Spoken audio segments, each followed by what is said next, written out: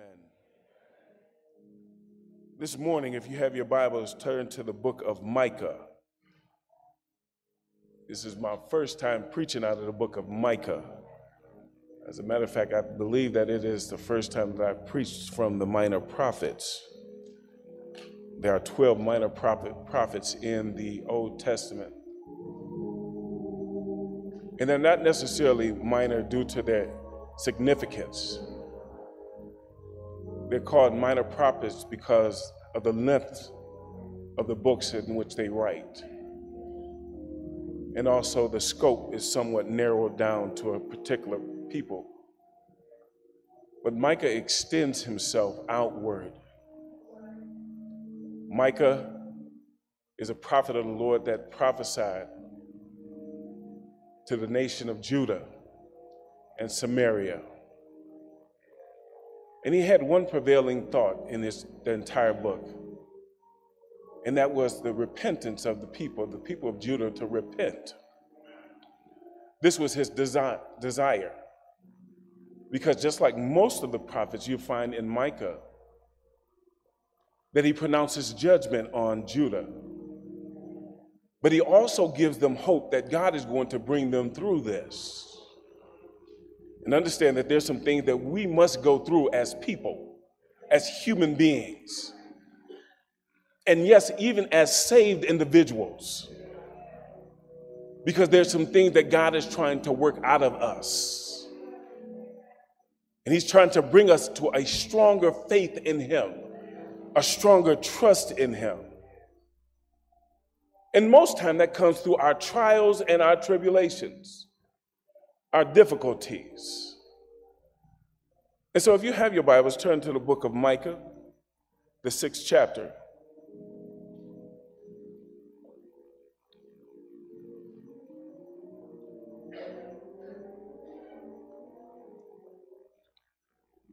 We're going to look at just one verse. According to some scholars, perhaps one of the most important verses in the Old Testament. Micah, the 6th chapter, verse number 8, it says, "And he has shown you, O mortal, what is good. And what does the Lord require of you? To act justly, to love mercy, and to walk humbly with your God." Let me read that one more time. "And he has shown you, O mortal, what is good.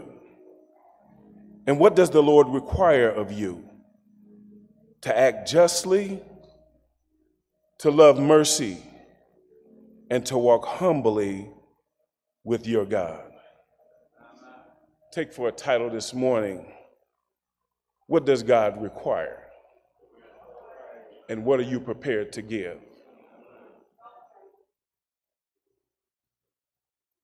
God is a righteous and a holy God. And what God really requires of us is a holy and a righteous lifestyle. Micah takes this opportunity to write to the nation of Judah, who being a slight bit better than the northern kingdom of Israel. However, Judah had its problems. They were going through an economic boom at this time. At least the wealthy were. They were making money hand over fist. They were taking in more money than they could have, time to spend it all. The problem of the matter is that they were doing it at the expense of the poor. They were stepping on people. They were neglecting the poor, the disadvantaged. They didn't take care of those who were impoverished. There was no welfare system set up for any of them. They had taken everything that the people had to give and left them with nothing. Talking about the rich getting richer and the poor getting poorer. Because the reality of it is that we're living in similar times right now. The Elon Musk, the Jeff Bezos of the world have more money than they know what to do with. And yet we have people who are starving, people who are without, people don't know where their next meal is coming from. The reality of the matter is that we find too much time trying to find fault with the homeless, finding a reason why they're in the condition that they're in, when we should spend more time feeding them and giving them an opportunity to come out of it. Most of the people that you see out there that is homeless are not there by choice. They have a reason why. But in our busyness that we don't really take enough time to sit down and to find out, how can we really be a blessing? How can we help them out?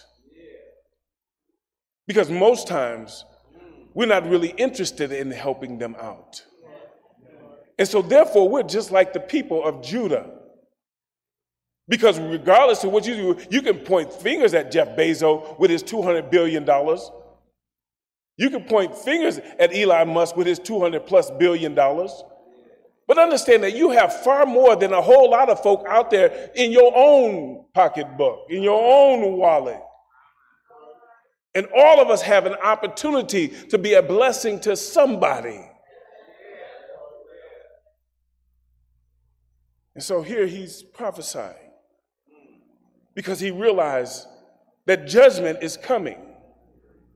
And just like Micah can look and see that judgment is coming, we ought to have the same type of eye and realize that judgment is coming on this nation. Because we have neglected the things that are important to God. And that is the soul of every man, woman, boy, and girl. We have been given a mission. And we are supposed to carry out the mission in which the Master has given us. He's already empowered us. He's given us the authority. And we have to just execute what God has already given us. Listen, Micah, this is interesting because Micah was a country boy. He grew up in a rural area, but God has given him insight into the city of Jerusalem. And so he's speaking from a country perspective. If anybody know anything about being raised in the country, there's really nothing handed to you. You pretty much work for everything that you get. And understand the fact that we need to take this opportunity to teach our children that, hey, listen, nothing comes easy in this world. You need to understand that it requires some work on your behalf. But I think that we've raised children to have this entitlement. Like folk owe them something. And I began to ask, where did we get that? Where did they get that from? They got it from us. Because we have this entitled spirit that God owes us something. It's a shame that God has to sit and wait for us to get ourselves together. God wants to do something, but you ain't ready yet. I need to pray about this. Well, if God has told you to do it, what do you need to pray about? If you see it needs to be done, then what are you waiting on? God shouldn't have to tell you every little detail. That's what faith is for.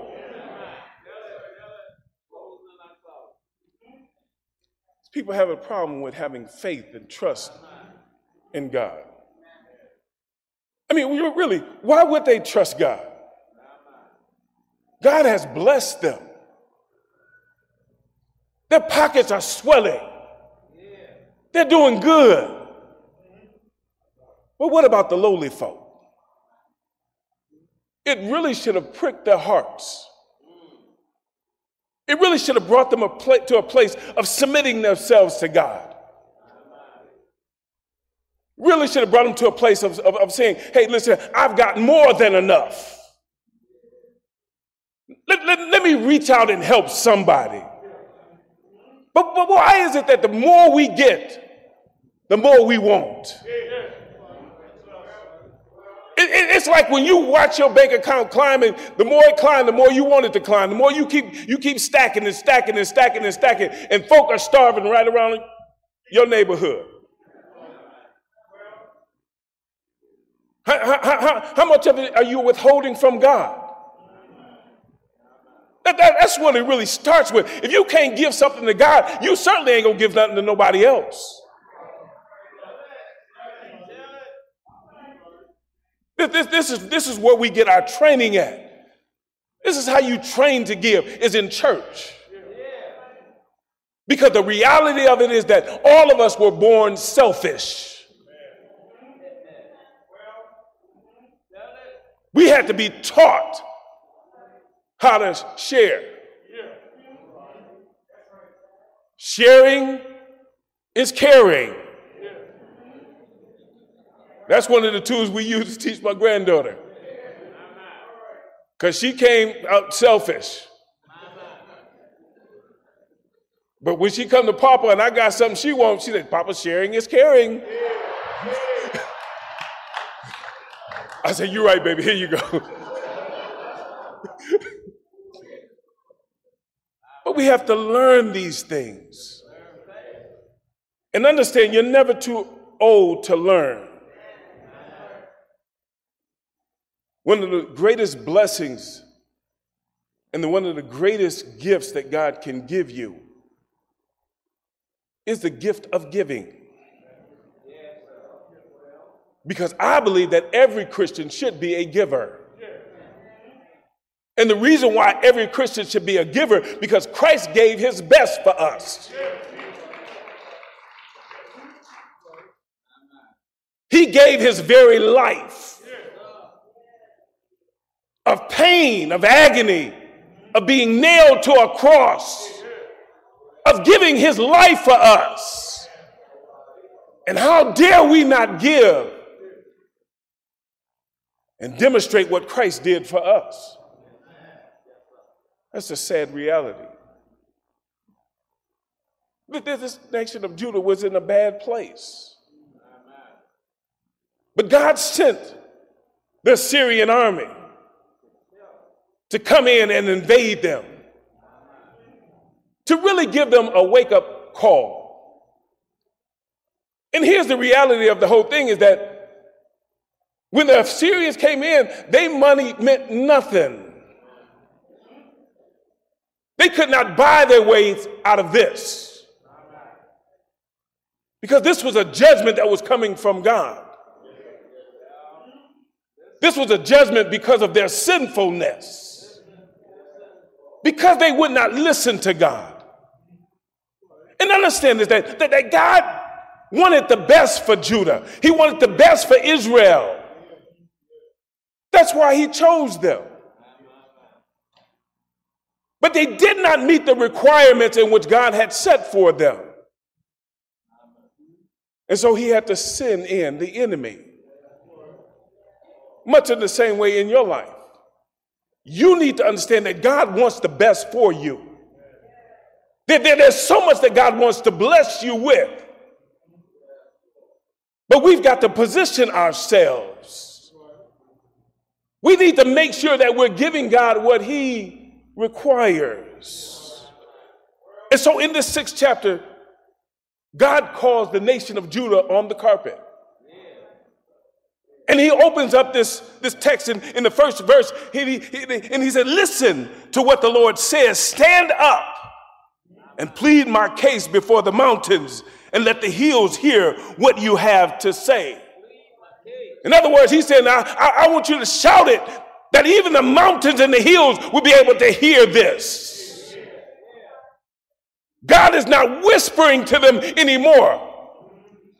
It's not going to be so smooth message that God wants them to get. But here God gives them an opportunity to answer for their actions. Verse 2, he says, hear, you mountains, the Lord's accusations. Listen, ye everlasting foundations, for the Lord has a case against his people. And he is lodging a charge against Israel. Understand that this nation has just caught a case. There's an accusation. And it's one thing to catch a case down here on earth. But Lord Jesus, when you catch a case with God, when God has room to accuse you of something, you've done something wrong. And God calls them on the carpet. Listen here, but thank God that he called them on the carpet. Thank God that God calls you on the carpet, because what that really saying is, God, I'm giving you a second chance to get it right.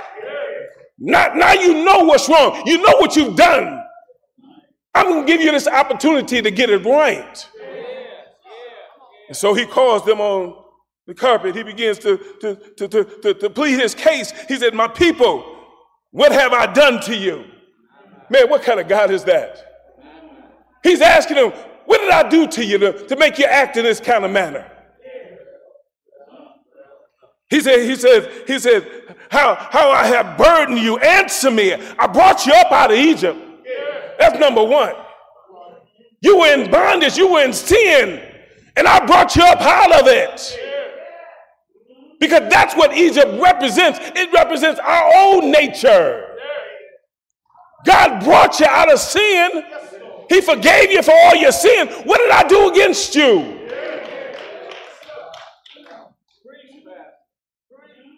He said, and I redeemed you.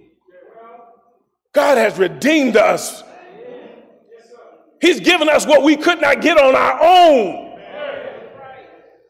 He said, but what did I do to you? I've been nothing but good to you. I saved you, I redeemed you, I healed you, I blessed you. What else can I do for you?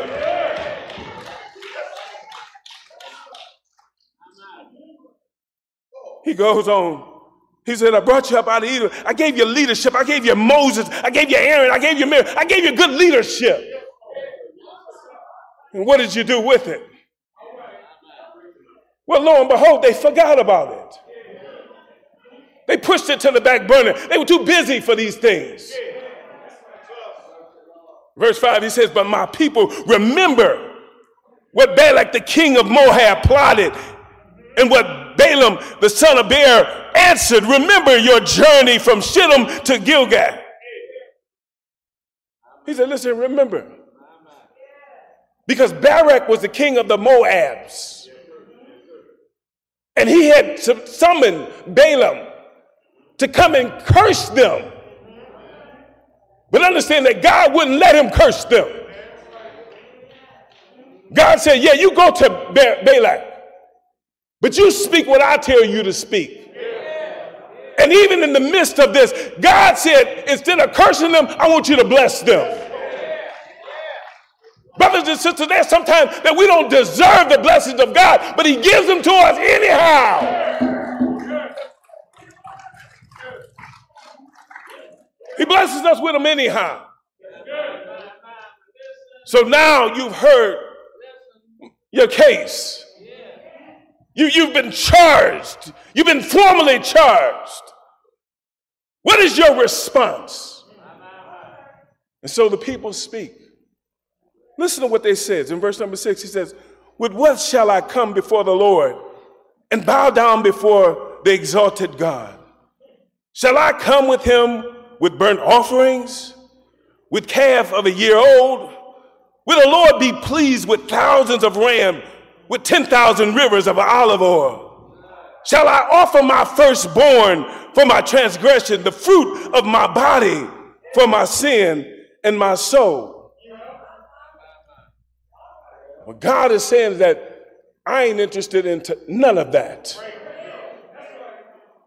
He said, listen here, you stop trying to bring me these little trinkets.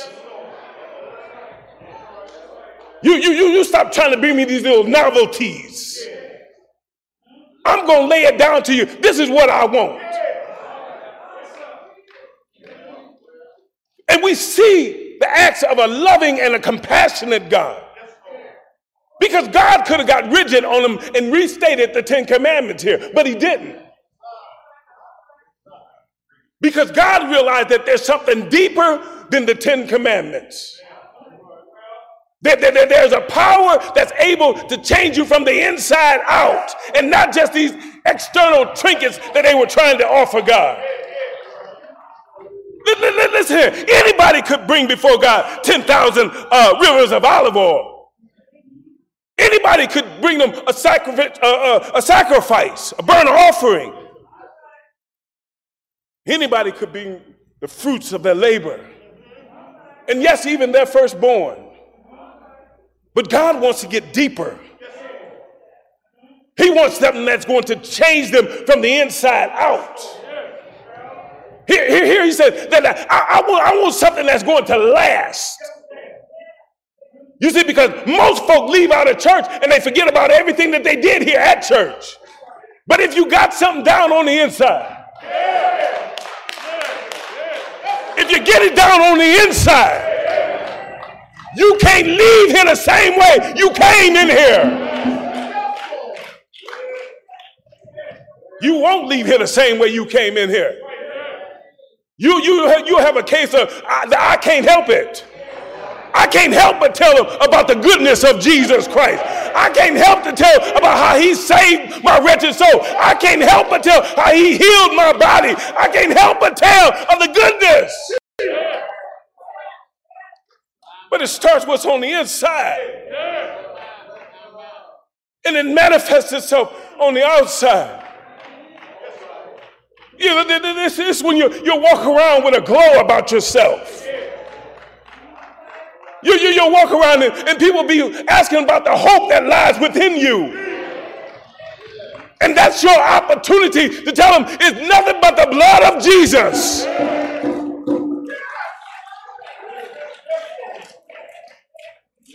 I'm no good on my own, but it's the blood of Jesus Christ.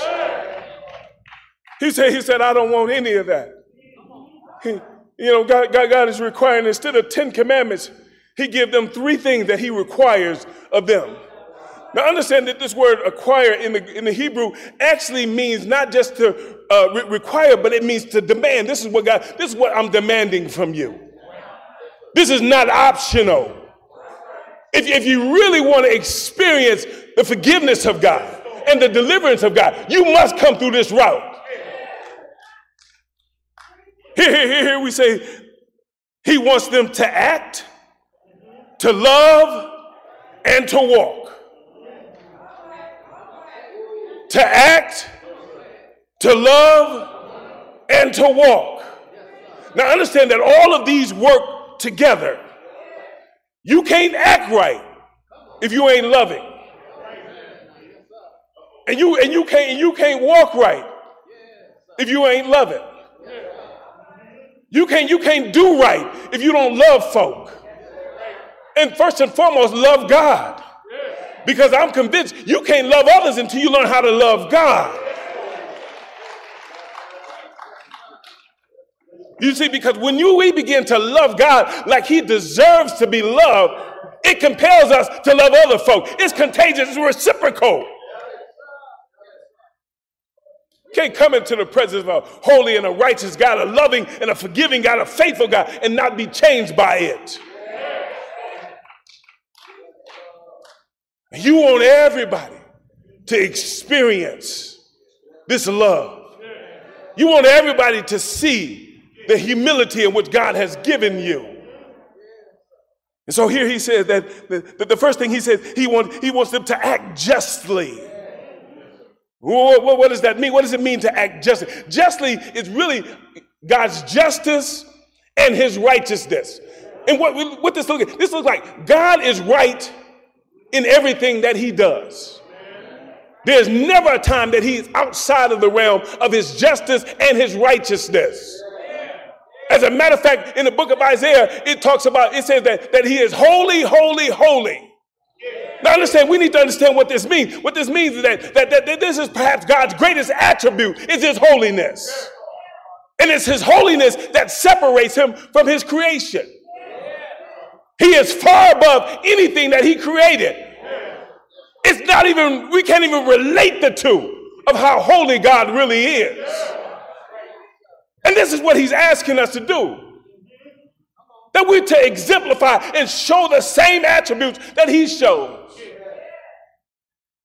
It's about us having integrity. It's about us standing firm on the word of God. That's what this is really about. These people had strayed so far away from God that justice was so far on the back burner you couldn't even see it anymore. And this is compelling the people to return to this.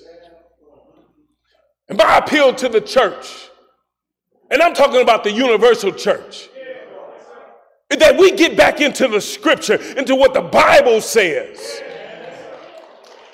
And that we understand that the Bible is God's righteous and justice word.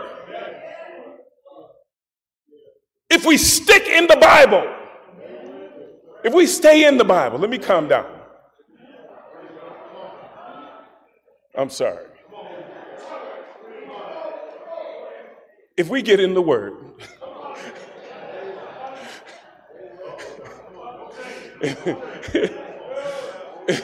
if we stick in God's word, God has given us his word. And his word is to direct us and to guide us. It's what lets us know what's right and what's wrong in this world. And it's not just our opinion, it's what God's word says. Because if it was me, it'd probably be completely different. But I thank God for his word. And I thank God for calling me to a commitment to his word. Listen here, I don't care what any other church is doing. I was asked in Bible study about why other churches do it. I said, I don't know. Right now I'm concerned about Macedonia Baptist Church. I want to make sure we're right. I want to make sure that we're walking in this justly, walking justly before God. So we're to walk with integrity and in right standing. And listen here, the only way that you can do that is that you get into God's word, that you understand God's word, that some kind of way you get in somebody's Bible study. There's so many resources out there for you to get Bible study. There is. If you can't make it to our Wednesday Bible study, that's why I push it so much, because that's where we slow it down at. That's why we rightly divide the word of truth. And all of us need this. I need Bible study all the time. Even as a preacher and a pastor, I still need Bible study. I still need my own time with the Lord and learning from him and getting from him and receiving from him. Why? That I might act justly. That I might conduct myself in a manner in which God can be pleased with it. I told you, it's about character building Christian character. That's what this whole justly thing is about. Not necessarily what you look like in here, but what do you look like on your job? What do you look like in your community, in your neighborhood, on your street? That's what he's talking about. He's talking about treating people fairly. He's talking about these wealthy people who had oppressed the poor, to do right by them. Even Zacchaeus knew that. When Jesus came to sit at his table and to eat with him, Zacchaeus said, I'm going to return unto those who I took it from fourfold. He understood the law, and he understood what was required of him. So the first thing is to act justly, have some integrity. The second thing that he says is that he wanted them to do was to love mercy. Now understand that in the Hebrew, that word for mercy can be better translated into loving kindness or to show kindness to people. And whether you know it or not, there's a whole lot of Christian folk that have a difficulty with showing kindness. I've never seen so many rude Christians in my life.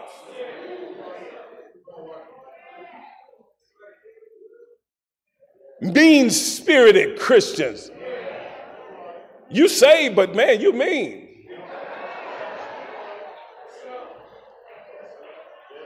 And God wants to work on that. There's no reason for you being saved and experiencing all that God has done for you and you just frowned up all the time. You never really show a Christian smile. There's really no delightfulness about you. I mean, it's almost like you want to just keep people at bay. Don't get too close. We're to befriend all. That's how you win this world. You don't win them by condemning them, by being mean to them. You win them, as I spoke with Reverend Regis today, by how you love them. That's what it really comes down to. Why don't you check your loving kindness? Ask yourself, when's the last time I've done something selflessly for somebody? When's the last time I've given an encouraging word to somebody? When is the last time you said, well, hey, listen, let me take you out to lunch. Let me be a blessing to you. Let me show you the kindness in which Christ showed me. Because that's really what this is about. This is about us mimicking Christ, being conformed into the image of Christ. That's what this is really about. But these people had strayed so far away from God. They were stuck on themselves. And they didn't care who they stepped on. They would lie, steal, and cheat to get to where they wanted to be. And now he's calling them to a place of compassion, to have mercy on these people, to show each other mercy. Jesus said it like this in the 5th chapter. He said, blessed are the merciful, for they shall obtain mercy. And what that tells me, that a lot of times we want folk to be merciful to us. But when it comes time for us to show mercy, come on, be honest with yourself. I've had to examine myself. I've had to examine my motives. And I realized that if I want God to show me mercy, I got to be willing to extend it. And see, there's a cost associated with showing mercy. Because in mercy comes forgiveness. In other words, I'm not going to hold it to your account. I'm no longer going to charge it to your account. Your debt has been paid. I'm showing mercy. What I really need to do is have you locked up and thrown in jail, but yet I'm not going to do that. I'm going to show you some mercy.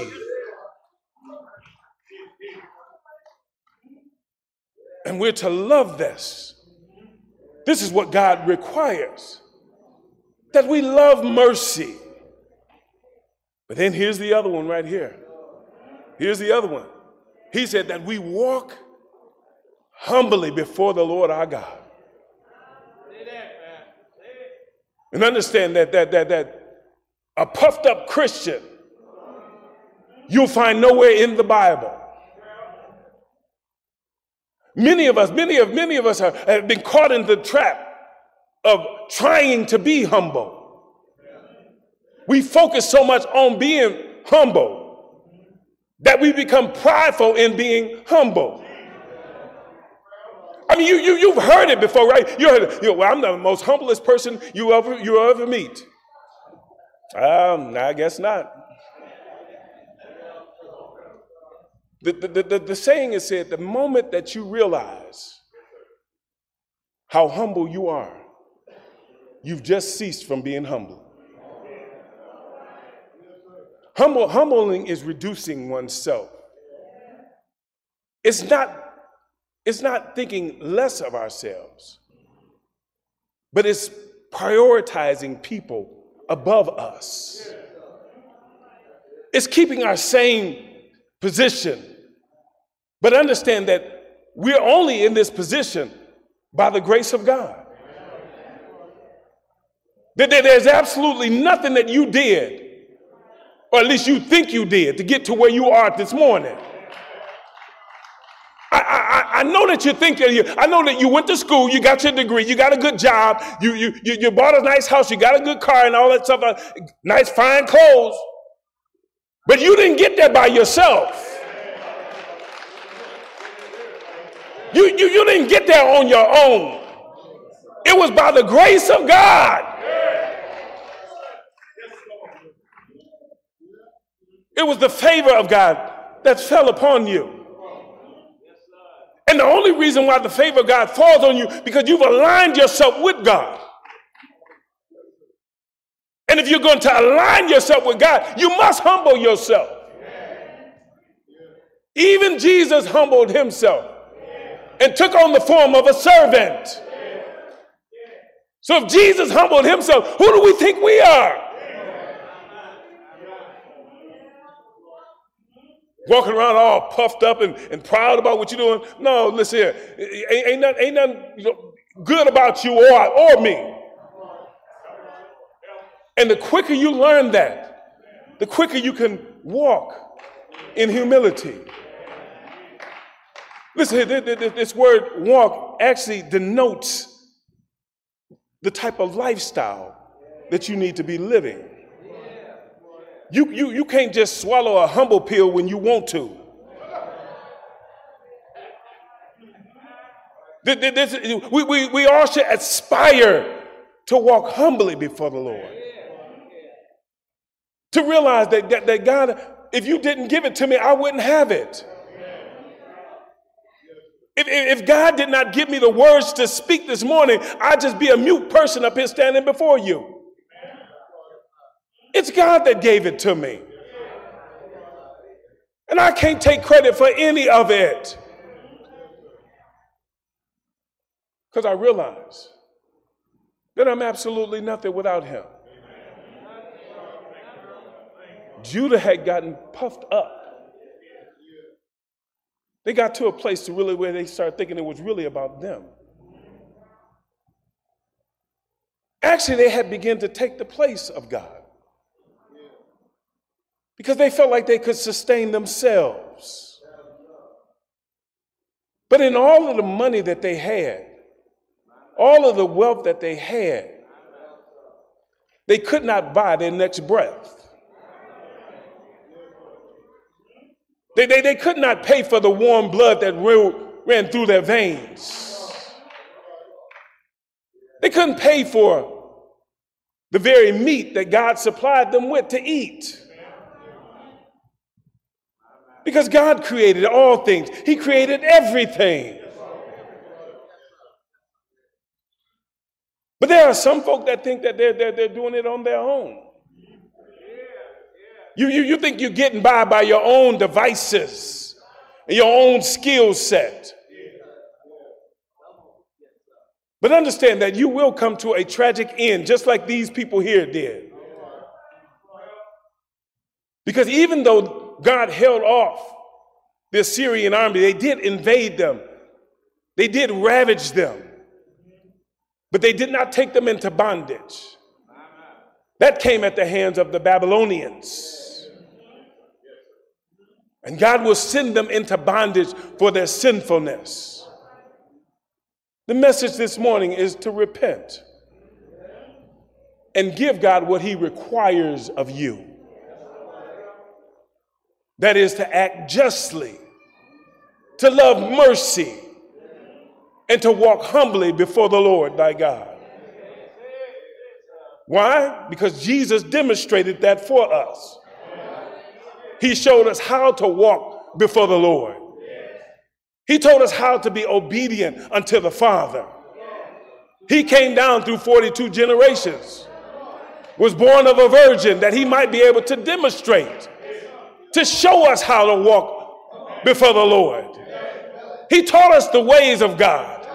He showed us the ways of God. He showed us how to love properly. Love, yes, even unto death. For God gave his only son, that whosoever believed in him should not perish but have everlasting life. Jesus showed us how to walk righteously, how to walk justly, but he also showed us how to have mercy in what he did for us. He showed us how to be humble and to humble himself unto the form of a servant. And he gave his life for you. He gave his life for me. He stretched out his hands on an old rugged cross. They nailed him in his hands and nailed him in his feet, put a crown of thorns on his head. And the record declared that he died on Calvary's cross. He shed his blood for you, shed it for me. They took him down, put him in a bald man's tomb. He stayed there Friday, all day Saturday, all Saturday night, but early on Sunday morning, he rose victorious, conquering sin, death, and the grave for us. And because he rose again, I'm going to rise again too. I don't worry about dying because I know that there is a resurrection. And I know that he's going to raise me up. I've got a home in his kingdom. He's building my mansion for me right now. And I can't wait to get there. But until then, I'll occupy. I'll be here. I'll do what he's told me to do. I'll continue to preach his word. And I'm praying that you would do the same thing. Give the gospel of Jesus Christ. And live justly. Love mercy. And walk humbly before the Lord thy God. That's what God requires of you. That's what he requires of us. Please stand to your feet. The door to the church is open.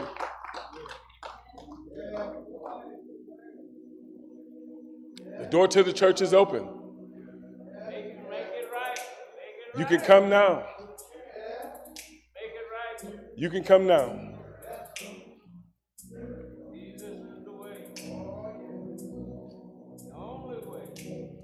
I am redeemed. Is there one?